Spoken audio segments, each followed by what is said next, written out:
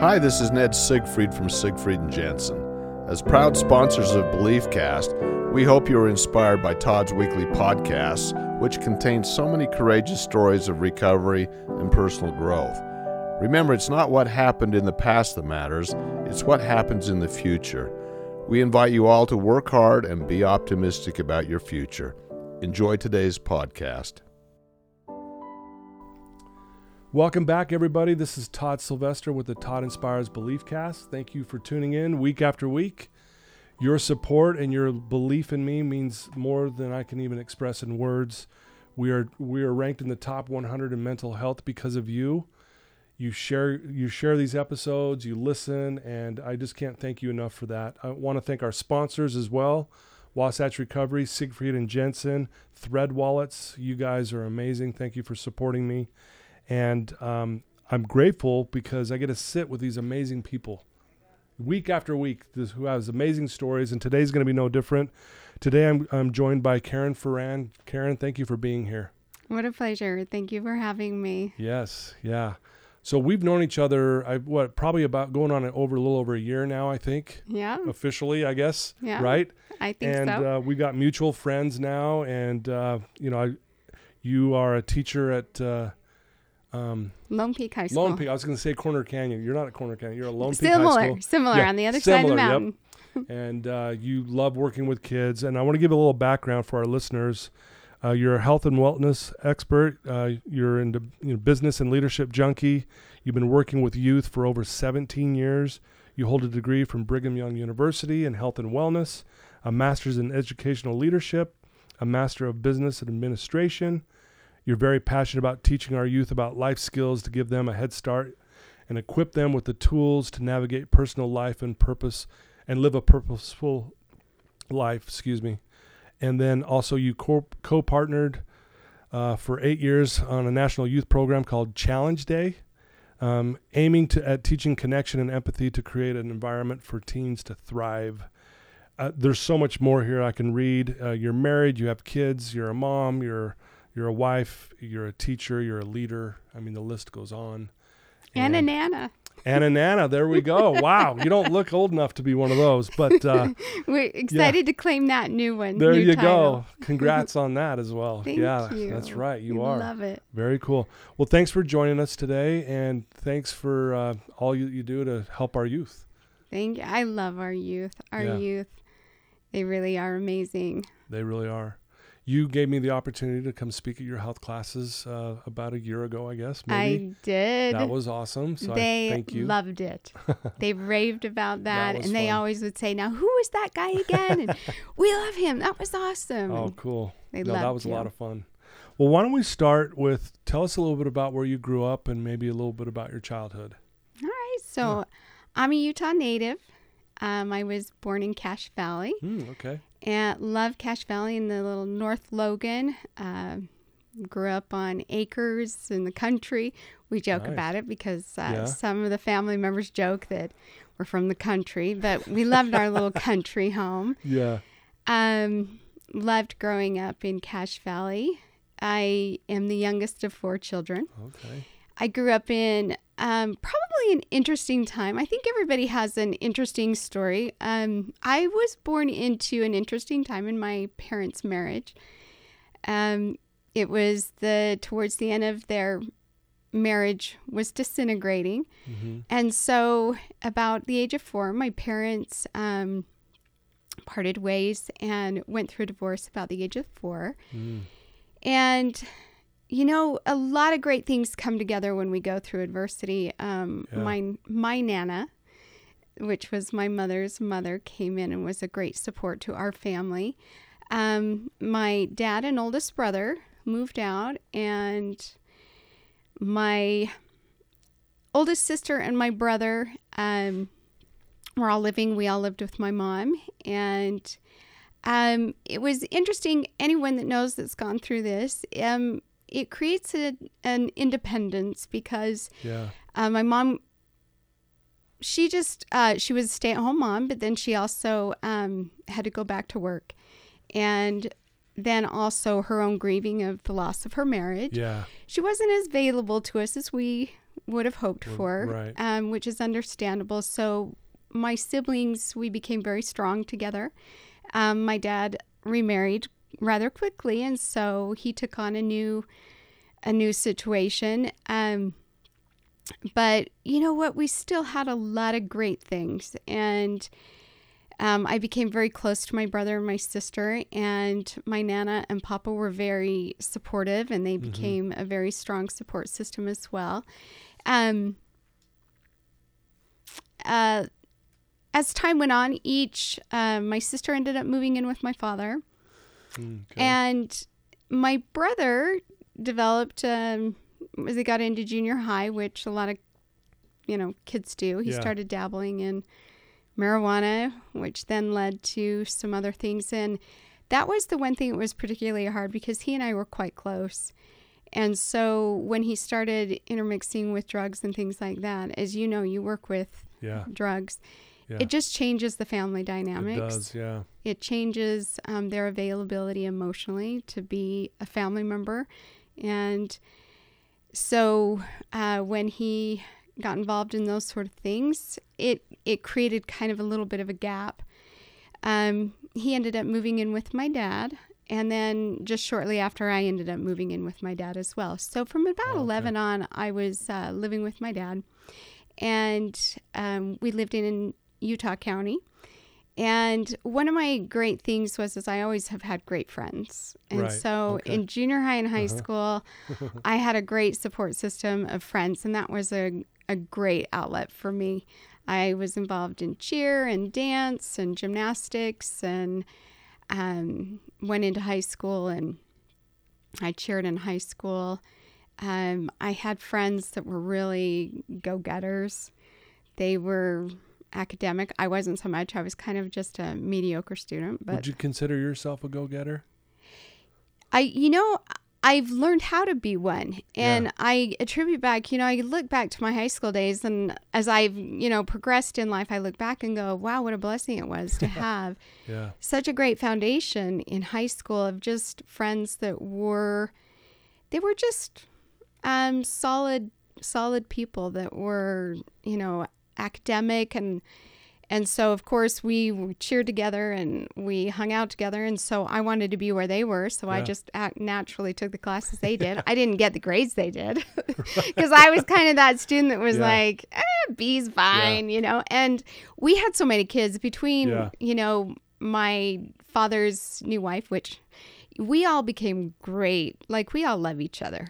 That's the one thing in our blended family. That's nice. Is the siblings, like, we all love each other. I love my stepsisters. I love my, but as every blended family, it had obstacles of, blending. But, so in high school, I had great friends. And as I, it's interesting because, like, when you're in school, you also have life-defining moments, too. Yeah. Just going back, as I was thinking of one of the experiences in my life that really gave me a little bit of a mantra in life was when I was in junior high. My best friend and I were in a choir class, and her name was Colette. And we were the 9th graders, and when you're like the oldest of the school and you have your best friend in the class, you're like, you don't need anybody else. You're like, man, life's great. Yeah. Right. Well, we had a little Sevy, I guess you would call him a Sevy behind us, and he really was the stereotypic of that Sevy. Yeah, right. And he would always be like tapping on our shoulder and yanking at our hair and telling us knock-knock jokes. And here's the thing, we never said anything rude. But we did have the aura of like, ever. Yeah. Do you know what I mean? Just that kind of, totally. All right, okay. Yeah. And we never really, again, said anything. We just didn't give he was just really searching for attention. And then I remember one morning we were all just kind of doing our thing. Teacher was late to class, and of course, kids just talking and chatting. Yeah. And then when she came in, it was really quiet. And I'll never forget, she had announced to the class that little Jason Yoakum, the Sevy, had taken his life the night before. Oh, wow. And I remember a feeling that I had never felt before of complete guilt of I coulda, shoulda, woulda. Like it was my fault, as if I had a responsibility in his decision. Yeah. And thinking, I should have left. I should have talked. I should have tried harder. I should have, could have, would have, and I didn't, you know. And again, I never said anything rude. I just never gave it more than I could have. And as I was kind of processing that at the age of 14, another lesson that my mom always taught me, because when you're a junior high girl, you're like always sharing clothes with your friends. And she'd always be like, hey, if you're going to borrow somebody's clothes, you better leave them better than you found them. And you better, if you do something, you better replace it, pay it, make it better than it was, you know. And so she always instilled with us that you always take care of other people's things. And during that experience, like the thought came to me, you know, if things are important, people are actually way more important. Yeah. And I thought to myself, wow, you need to leave people better than you find them. Whatever that looks like, you need to leave people better than you find them. Came to find out, you know, there were some home issues with Jason's situation, but I still have his obituary because he was a life-changing moment for me that was, you need to be attentive to how you treat people, and not even just what you say to them, but how you engage them and their awareness of them. And so Jason taught me the importance of being aware of people. Wow. And being aware that people have more and carry more than what we appear. Yeah. And that was a valuable lesson for me at 14. Boy, at such a young age too, right? To learn that tough lesson, you know? Yeah. And I know one of the things that we were going to talk about today is just how life will unfold itself as long as we keep moving forward. You know, it may seem dark, but yet, you know, if we keep moving forward, we start seeing some of the light in that. And I think it's some of these life-changing, life-transformational moments that, you know, at times define us in a sense that makes us better. Absolutely. Even though it's tough to have to learn it that way, I guess. Absolutely. Yeah. And sometimes we have setbacks that we don't anticipate. You know, I was just sharing that I had really great friends that were really great students. And I was that kind of mediocre, but I was kind of hanging on their coattails. And I'm really grateful for them because I wasn't that student that was like, oh, yeah, I'm college bound. In fact, my family, we had so many in the family. It was like, oh, you're going to college? I would like to. Yeah. But no, they were always very encouraging of college. But it was, okay, if you're going to college, that's on you, because we have a very large family. And I am actually grateful looking back for that, because, you know, it really taught me accountability for my education. Yeah. But so really quick story about just kind of life unfolding and even just little setbacks that you don't anticipate was when I was, you know, friends were going off to college. They were going to BYU. And I'm like, heck yeah, I'll go to BYU with you. So I fill out the application, send it in, don't really think twice about it. And I get my letter back. And again, I was just kind of on my own. So I'm like looking through it. And it's like something, congratulations, spring and summer, something. Oh, and I'm like, oh, that was nice of them to invite me to go to spring and summer. But I've got like summer plans. Like I've got senior trips and the pool. Right. I'm not going spring and summer, but that was really nice. Yeah.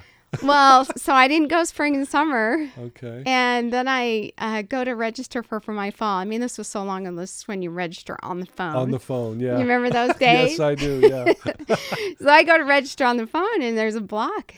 And I'm like, what the heck? So I call the registration, and they're like, you have a block on your account. I'm like, yeah, can you remove that? Because I really need to register. Yeah, I got to register right now, and I'm ready to do it. I got things to do. And they're like, well, you didn't go spring and summer. And I'm like, yeah.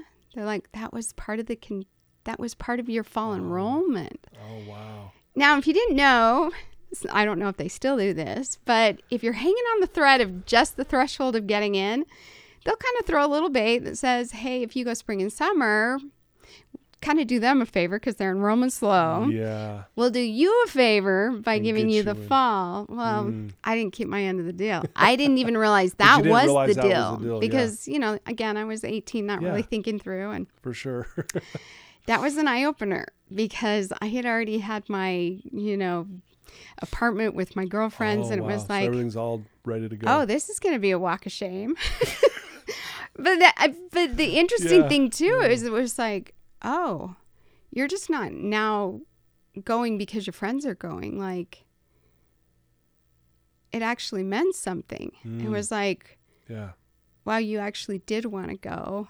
Now you can't go. And I had two options. It was like, well, I guess I could say, oh, I'm not going. And what's plan B? But then there was a part of me that thought, okay, what are you going to do to become a student that could go there if you want to go there?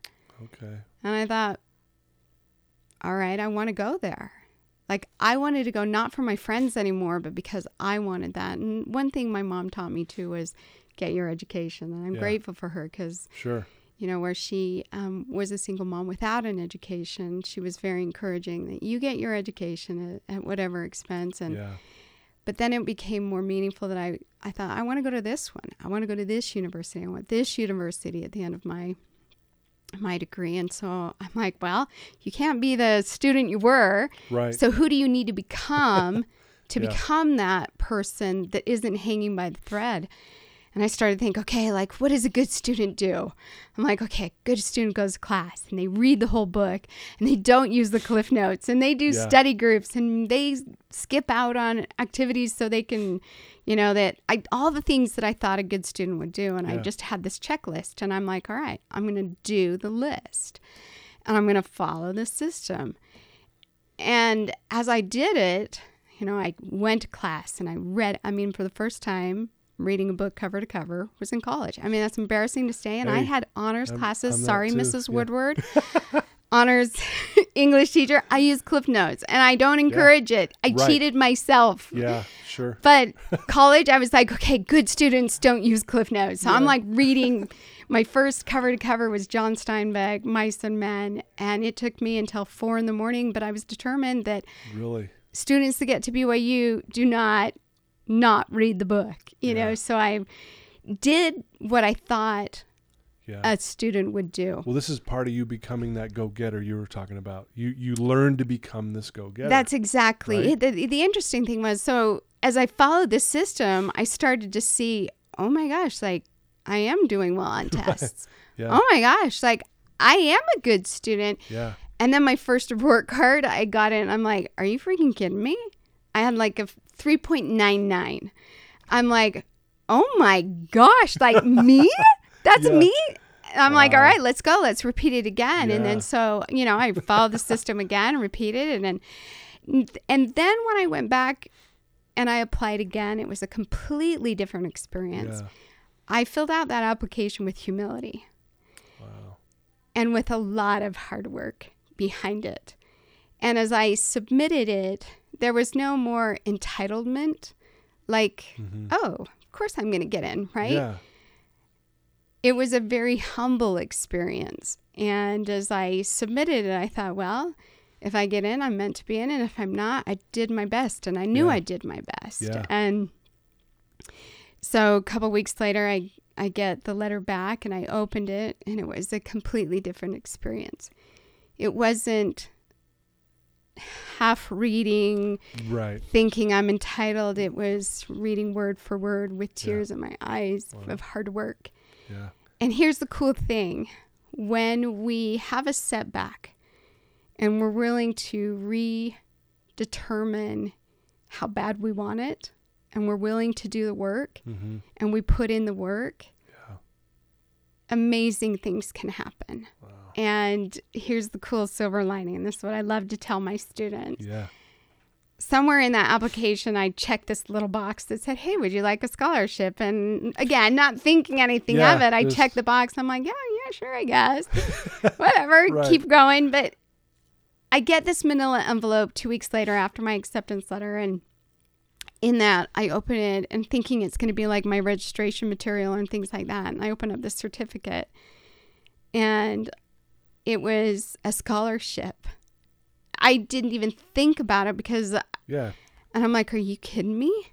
Like, I'm a scholar? Like, that's not me. Yeah. I'm not just fly as the whim student that used Cliff Notes, right? Right.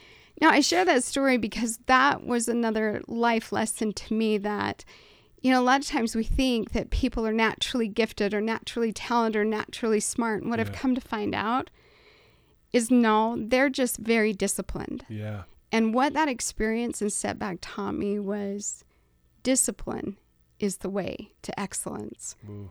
Not necessarily natural talent. And if you're willing to do the work, if you're willing to sacrifice, and you're willing to humble yourself and eat a little bit of that humble pie of, I didn't do things as I ought to, and now I'm going to choose to do it a different way, and I'm going to do the work, and I'm going to sacrifice and stay up late, or whatever that is. Of just really excellence is built from ordinary people willing to do extraordinarily disciplined things. Yeah, I think I heard it said, excellence is not an act, but a habit. 100%. Right? And that's what you're saying here is you started just doing these things over and over again, right? Working hard at it, staying disciplined in it, and therefore it starts to build this excellence in you and your life and so on. So amazing. True. Love that. Very well said. So what do you mean by obstacles are the way? So obstacles, I view those is, okay, so in that situation with, the BYU thing, that could have been a stop sign, or you could view it as an obstacle. The obstacles are really things in life that say, how bad do you want it? Or the adversity that it took to move through it is what teaches you the most meaningful things in life. That even like growing up in our childhood, there were some obstacles to our family dynamics. Right. But as I look back now, during the time as we were in the midst of them, they were hard, but I look back and I see so many of the silver linings of just how grateful I was that maybe I had the opportunity to be independent and self-reliant, and also just to see even compassionate to each other and what we go through, and that these things that we see as obstacles and difficulties and adversities are actually the things that make us who we are. Yeah. The good, the character, the things that we're proud of, if we lean into them. Do you know what I mean by that? By Absolutely. Leaning into the adversity Yep. and looking back with it with humility and gratitude. I'm huge on gratitude. Yes, you are. I know. Wow. I love what you said. Obstacles are basically a way of, it's asking you, how bad do you really want it? Right. Man, I love that, because what a mindset that is. Right. Versus going, well, this is too big thing. I'm just going to stop. I'll try something else. Right. Yeah. Yeah. I love that you said that. That really stood out. And sometimes there is obstacles and you're like, you know what? I don't want that bad enough. And that's okay. But that's the cool thing, because then the ones that you do want to put your energy into, and you're like, this is the one. This is the one I'm putting it into, Yeah. Well, I know you've said this already a few times already, that you love people. You love helping kids. Why is treating people with kindness and compassion and love so important to you, and why does that matter? I think because when I was in school, there was a lot going on behind the scenes. I was actually quite popular, and I had a lot going for me. I had a lot of good friends, and I had a lot of good things socially. But there were a lot of things at home that were challenges that I would say a lot of families go through. But what I think about, and I know even with my own students, is for most of us, we don't know what people really are going through. Right. And the challenges that I would say every one of us have.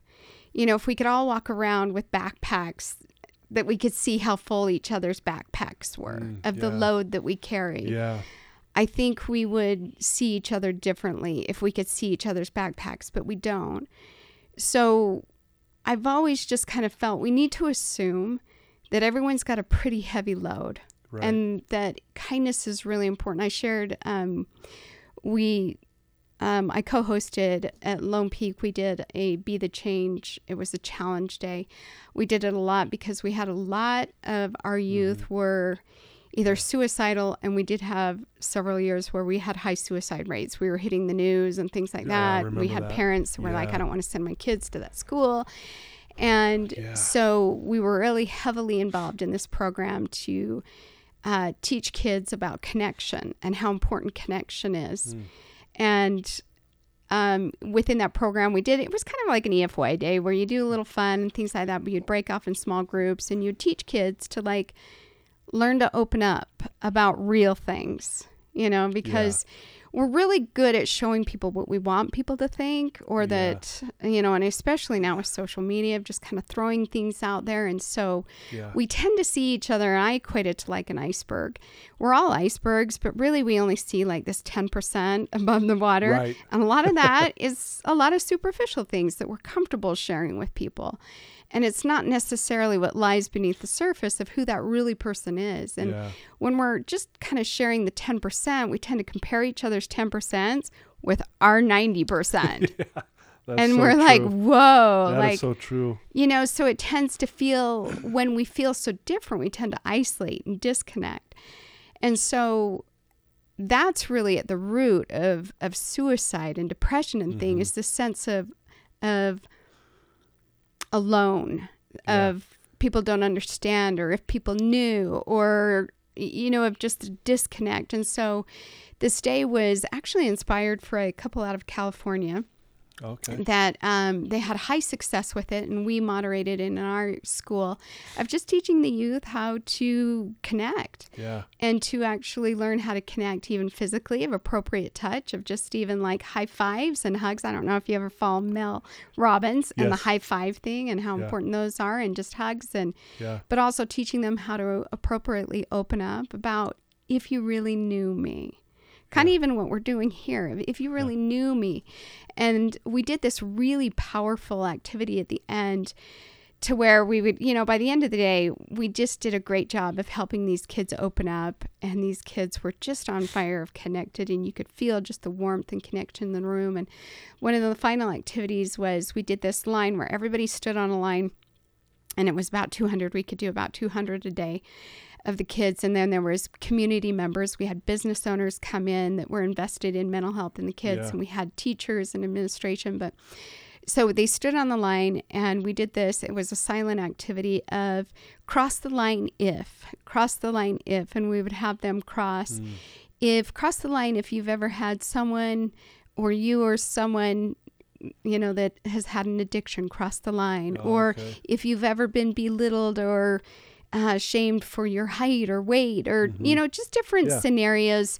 And as these people crossed the line, if you were on the other side that didn't cross, you would throw up the I love you, of showing support. And if you crossed the line, it was very powerful for even adults to look at the people that were on the other side with them and go, I'm not alone. Yeah, it's powerful. Like, you too. And we had already taught like appropriate connection, and so they would give each other hugs, and you would see each other support each other on the other side, and then you would see the other side throwing up the hey, I love you. And the support. And it was interesting, because one of the things that one of them too was, cross the line if you've ever felt like you're alone, you don't fit, or you don't belong. You want to know what percent crossed the line? Probably 100. Like 99%. And we're talking adults and kids. Sure. And that's unfortunate, but not surprising. Yeah. I mean, these were kids that and even teachers or things like that, that you're like, you're in the commons with all these people.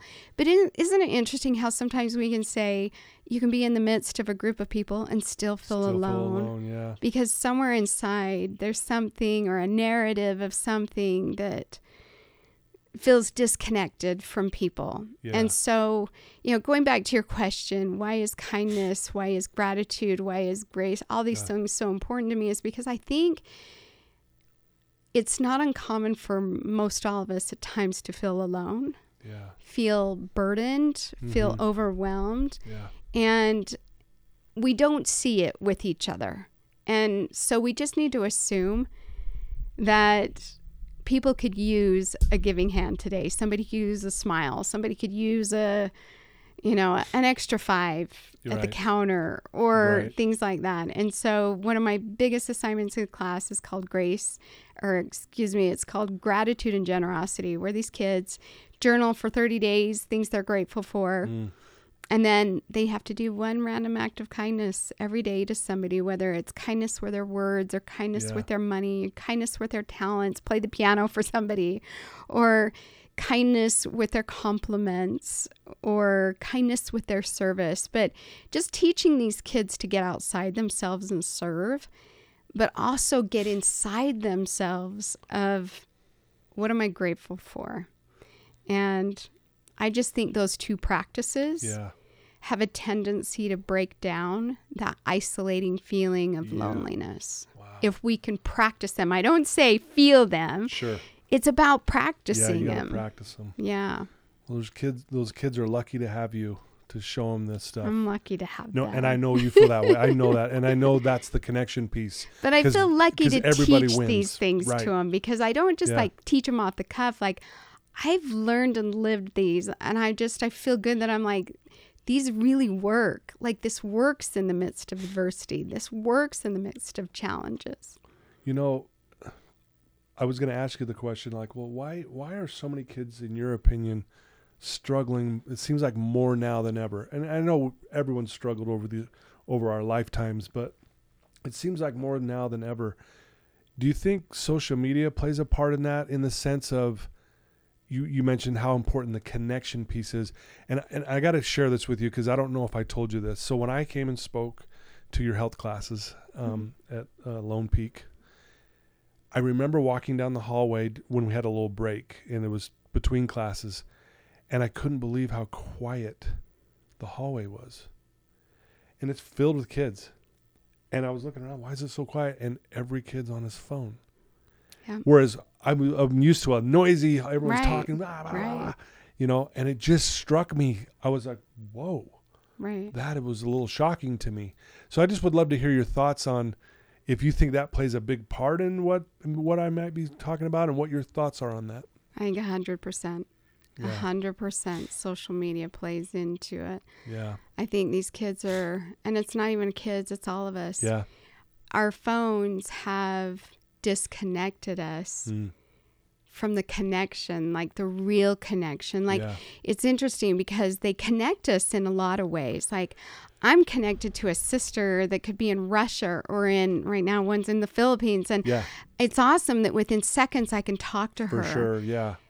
But it's actually disconnected us in the way that actually fulfills us with that connection of, it's not uncommon if you'll see kids, or even, sometimes even our family hanging out together. We're all on our phones in the same room, but everybody's scrolling either Instagram or the game, or do you know what I mean? It's just common for us to just be in our phones, and, you'll be in the hallways and these kids will be, within group of 10, but they're all on their phones in the 10, and they may be sharing memes across, but yes, 100%, I think. I just read this amazing book, and it might be one that you have read, being in the addiction world. It's called Dopamine Nation. I've heard of it. I have not read it yet. You got to read it. Yeah. It's talking about just our addiction to dopamine, but it talks about dopamine fasting, and really our cell phones are dopamine hits. And of just the importance of learning how to put our phones away and to disconnect from screens, and really just trying to be one-on-one with people. And that was part of that challenge day too, is learning just how to connect and create conversation without the phone. Of just that's big. talking with someone, and even about personal things, But wow. 100%. I heard someone say this once, and it was really profound. He said, we used to look up for inspiration, but now we're all looking down. Yeah. And I thought, whoa. And as profound as that was, it's kind of sad at the same time a little bit, right? Yeah. And again, I agree with you. There's some really good things about social media. I promote this podcast on social media. Absolutely. And if that's where the world is, I want to at least meet them where they're at, because that's where they are. And I want to inspire them with your amazing story, Karyn. But it's unfortunate, but I love what you said there. And I think we have to learn to disconnect from that so we can connect authentically like this. Right. Like you and I are sitting in this room together, and it's awesome because we're talking. Yeah. And we're connecting. And Yeah. it feels great to hear your story and listen to these, powerful words that you have. Well, and that's where connection comes. It's just those moments, like even like with my kids in between classes, like put your phones away and just sit with the kid next to you. Yeah. Ask them how, cool shoes. Yeah. This, that. How was the game? Or, just tell me about your family. We're just in our phones playing whatever game, doing whatever thing, passing time, just if we can learn to get outside of our phones, I think that is like one habit. If we could learn to like set space to where in our day we connect with people. Yes. So thank you for all the stuff you're sharing. It's awesome. I love it. Is there a story about a homeless man in San Diego? Yeah. Okay. He was another. Would you mind sharing that with us? I would love to. He was a great teacher to me on a few things. So I went through my own divorce, and during that time, one of the difficult things for me was it was difficult to watch my children go to another home and become part of another family. And through learning how to, navigate that experience, I traveled to my, on the weekends they would be with their dad. I would travel and head off to San Diego to be with family. Yeah. Because it was a good rejuvenating experience for me. But I was down there one weekend and I was excited to just have a day on the beach with myself and just really, bury myself in a book and the sun and get my Coke. And so I had parked my car and I was headed towards the beach, one track mind, and not having to worry about anybody drowning today. Yeah. I could just sit in the beach and listen to the waves. Because when you're on mom duty, it's just... But so I was headed towards the ocean and I was walking on the sidewalk and all of a sudden I kind of glanced in between these two buildings and just instantly I observed really quickly there was a young man and I sensed really quickly he was homeless and I also could feel his energy, that it was heavy. And I mean, just one of those, you just glance and make a quick observation and I continued walking and this thought came to me that, you should stop and talk to him. Mm-hmm. Now, if you really knew me, that's actually not too far-fetched for me because I'm a talker to strangers if I want to. But that day, I didn't want to. Right, yeah. So I was like, what? Like, what? Why? I don't want to stop.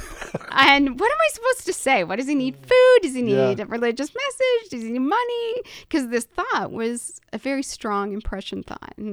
But I did a really good job of just dampering and putting it out and going, So I go to the beach. I have this great experience and really relaxing. And I'm like, I'm going to go get a sandwich at my favorite sandwich shop. So again, excited to go eat my favorite thing. I head back to my car. I get in my car. I start to drive towards the sandwich shop and boom. Same young man, same feeling. Really? You should talk to him. Wow. And at this point, I'm bugged. Yeah, you're like, that internal conflict. Yes. What? What's going on? No, I don't need this voice again. I'm hungry. And at this point, I'm in my car and it's awkward and it's weird. So no. But the feeling again was strong. And I'm like, fine. I will talk to this boy. I'll do the awkward thing if I have to get out, but I'm eating first. I'm going to go get my sandwich and I'm going to eat first.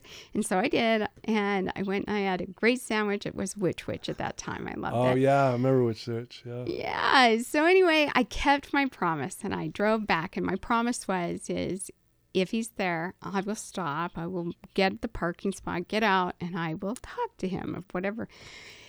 So I head that way back. And he wasn't there. Never saw him again. Now you'd think the conversation would be, all right, kept your promise. It wasn't meant to be. He wasn't there.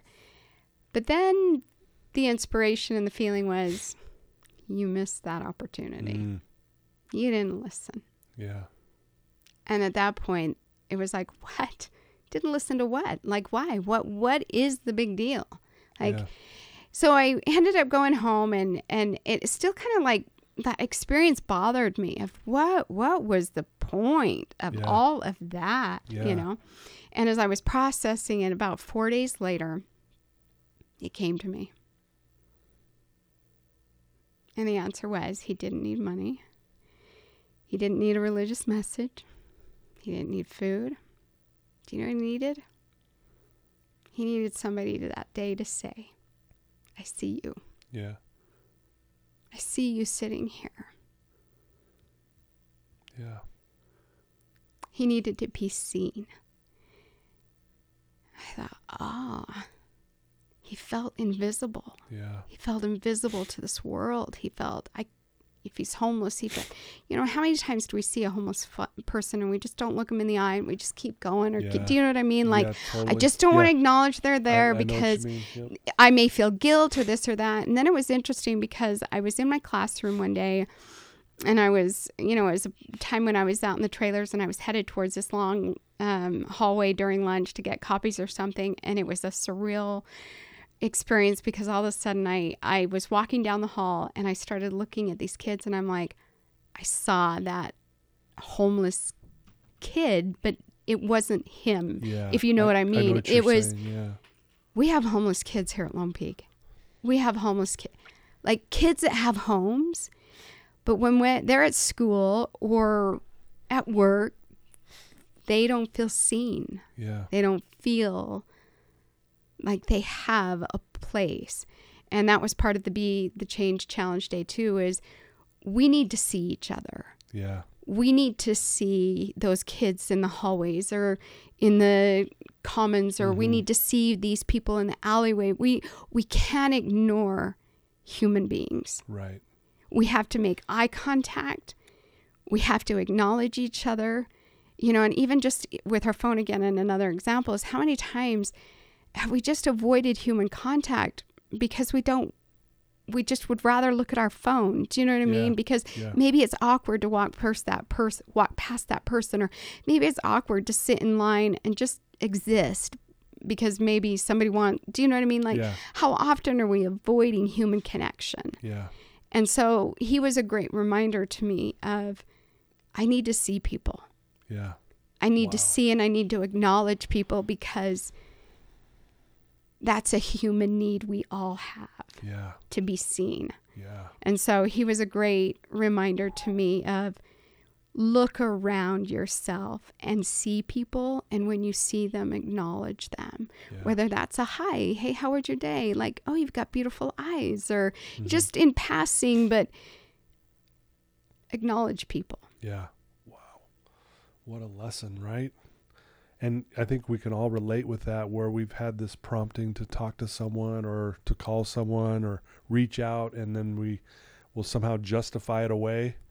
And I love what you said. Like, it's not that it wasn't meant to be. It was more that we missed the opportunity. Right. Yeah. And I what a great lesson. I think I'm listening to this going, man, I got to be better of listening to those promptings and making sure, hey, there's a reason. And I love your simple answer to that is, they just want to be seen.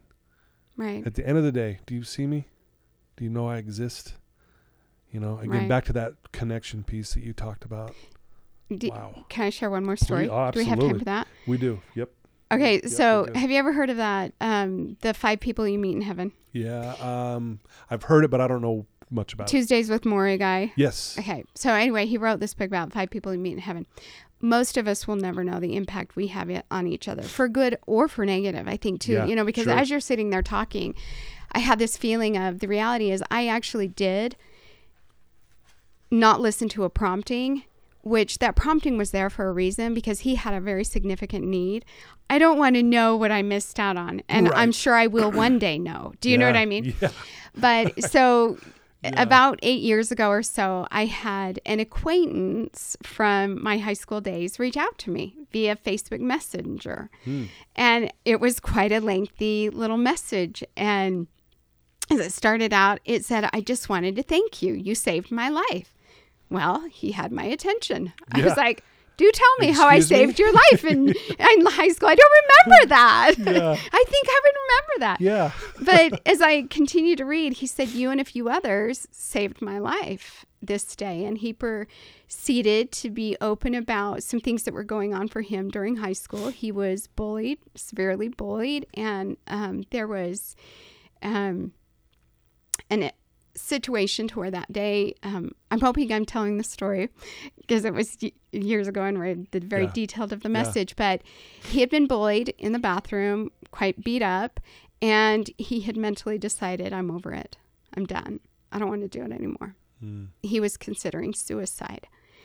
And he said, I that day, there were a handful of people that saved my life, and you were one of them. Wow. And he proceeded to tell me, do you know how I saved his life? In his words, I just waved. Wow. He said, you waved to me. And for whatever reason, when you waved, it gave me hope. And he proceeded to share a couple other people than what they did. And he said, I just, after all these years, wanted to thank you. Man. Because that day I decided not to. Now, this sounds like a Hallmark movie, but it's so not. I mean, I'm not like, I'm like, are you kidding me? A wave that I don't even remember of an acquaintance to someone. And here we are 20 years later, and he's saying, thank you. You saved my life. Wow. Through a random act of kindness of a wave. Just a wave. And he said, thank you, because that day gave me hope, which then led to another day. And then he shared he served a mission. He got married. He had 4 kids. He became an attorney. He worked for a great company. And he said, I'm so grateful for those people that day that saved my life, because I was contemplating suicide. Now, going back to why is kindness important? Did I have any clue that day as he walked out of the bathroom? I don't even remember waving to him. I don't even remember, because that's how insignificant a wave to me was that day. Yeah. But to him, that day was an emotional life vest. Wow. And I think that is amazing. So many times in life, we're not going to know whether we were an emotional life vest, or, going back to my junior high experience, maybe a drop in a cup of somebody's bucket that is already really full. Yeah. I don't want to be that again. Right. Do you know what I mean? Sure, now, totally. again, going back to my junior high experience, I was not the reason, 100%. Right. But my not acknowledging or trying to make conversation, or do you know what I mean? Yeah. Was just a drop in a bucket of a young boy that felt overwhelmed. Yeah. And so, again, going back to your thoughts of why is kindness so important to me, because every single one of us have a bucket, and I don't know how full they are, and I would rather be a scoop and a ladle taking out than a drop or two in. Do you know what I mean? And totally. I think how we do this is really random acts of kindness. Yeah. Just small little things to people that seem really insignificant, but maybe one day we'll know how significant they really are to each other. Right. Very well said. Wow, it's beautiful. Thanks for sharing that. And for all of it, actually, you know, as I'm listening to your story, one of the things I'm a big thing that I teach my clients is that life happens for us, not to us. And I'm looking at the timeline of your life and the things you've gone through. And I know we haven't gone through all the stuff you've been through, but I just keep seeing, well, that led to this led to that, this led to, and here you are, you're now this influence for good for so many people, especially kids. And it all happened, all the stuff you went through happened for you, so you'd be in a position to be able to teach that kindness on a level that these kids are actually going to listen to you. That's what I feel. It's pretty amazing 100%. As I watch that. That's why, when I was, I had shared with you that really, if we just keep putting one foot in front of the other, when we go through hard times and we feel like we're kind of in the dark of things, or even these adversities that are like, this doesn't make sense. It's so unfair. Why me? Yeah. Once you get through it, you look back and you go, oh, that's why. Like, even as you're talking about, there have been times where I've been in the classroom and I feel impressed to share a story. And then I'm like, oh, that's why I had that experience, is because I can teach from the heart. Exactly. And not from the textbook. Yeah. Because we learn from the heart.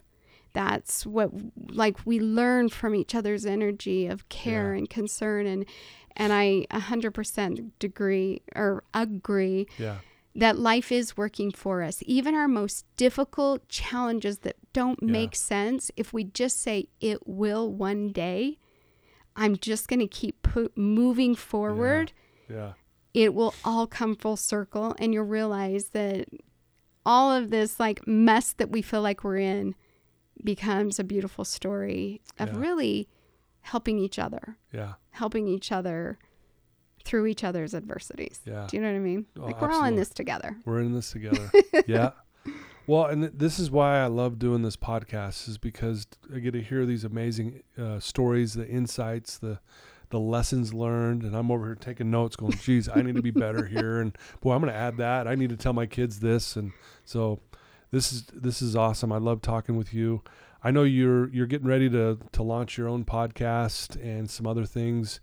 Can you tell us just a little bit about that? And then if someone wants to maybe reach out to you and ask you a question or learn more about what you do, what could they do that, and what would be the best way? Absolutely. So, there's a time and a season for everything. Yeah.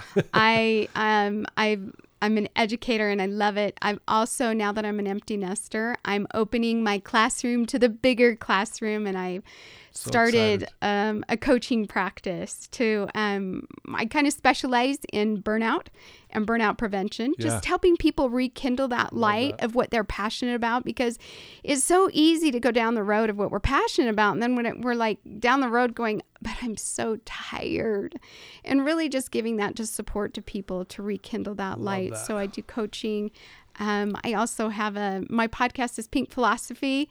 I'm a thinker. I may not be a huge philosopher, but I have thoughts and sharing just my thoughts and wisdom of what I felt like I've learned along the way, as well as just the things that I've academically searched and researched of just, I think we're all in constant effort of how do I live a better day tomorrow? Yeah. How do I live a better day next hour? Do you know what I mean? Yeah.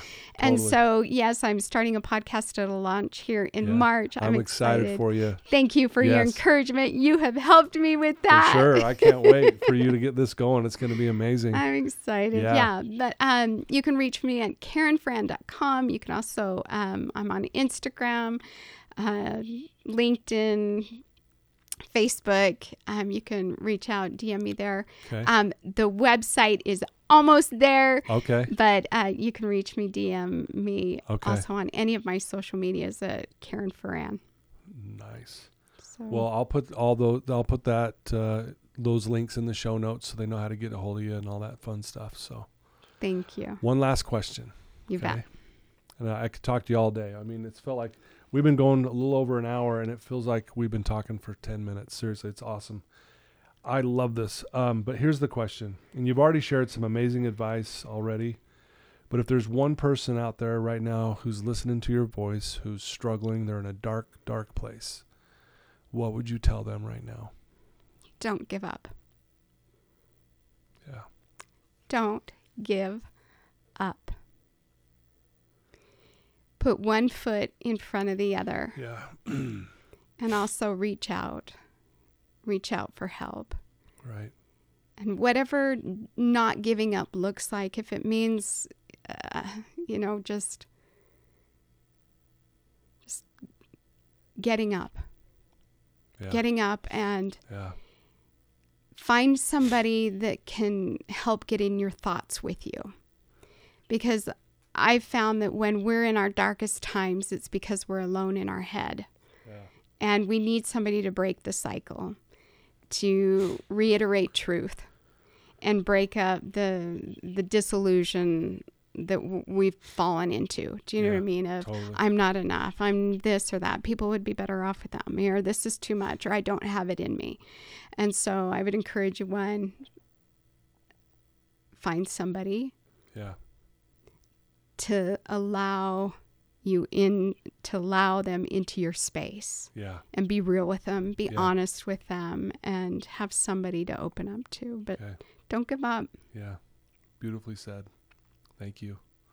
Thank you so much, and thank you for taking time thank you for having me. What an honor and pleasure to sit in the hot seat. Yeah, here. The old hot seat. Yeah, no, it's definitely our blessing to have you share your insights and stuff. And boy, I've been touched in my heart today listening to you. So I'm the spoiled one because I get to sit here and listen to these amazing stories. And so, Right. and I'm just I grateful. want your job. Yeah.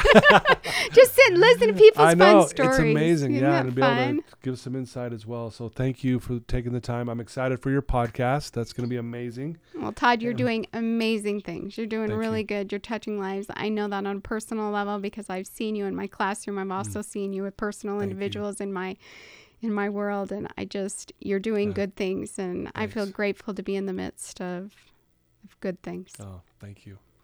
Well, there you go, guys. I told you this was going to be amazing.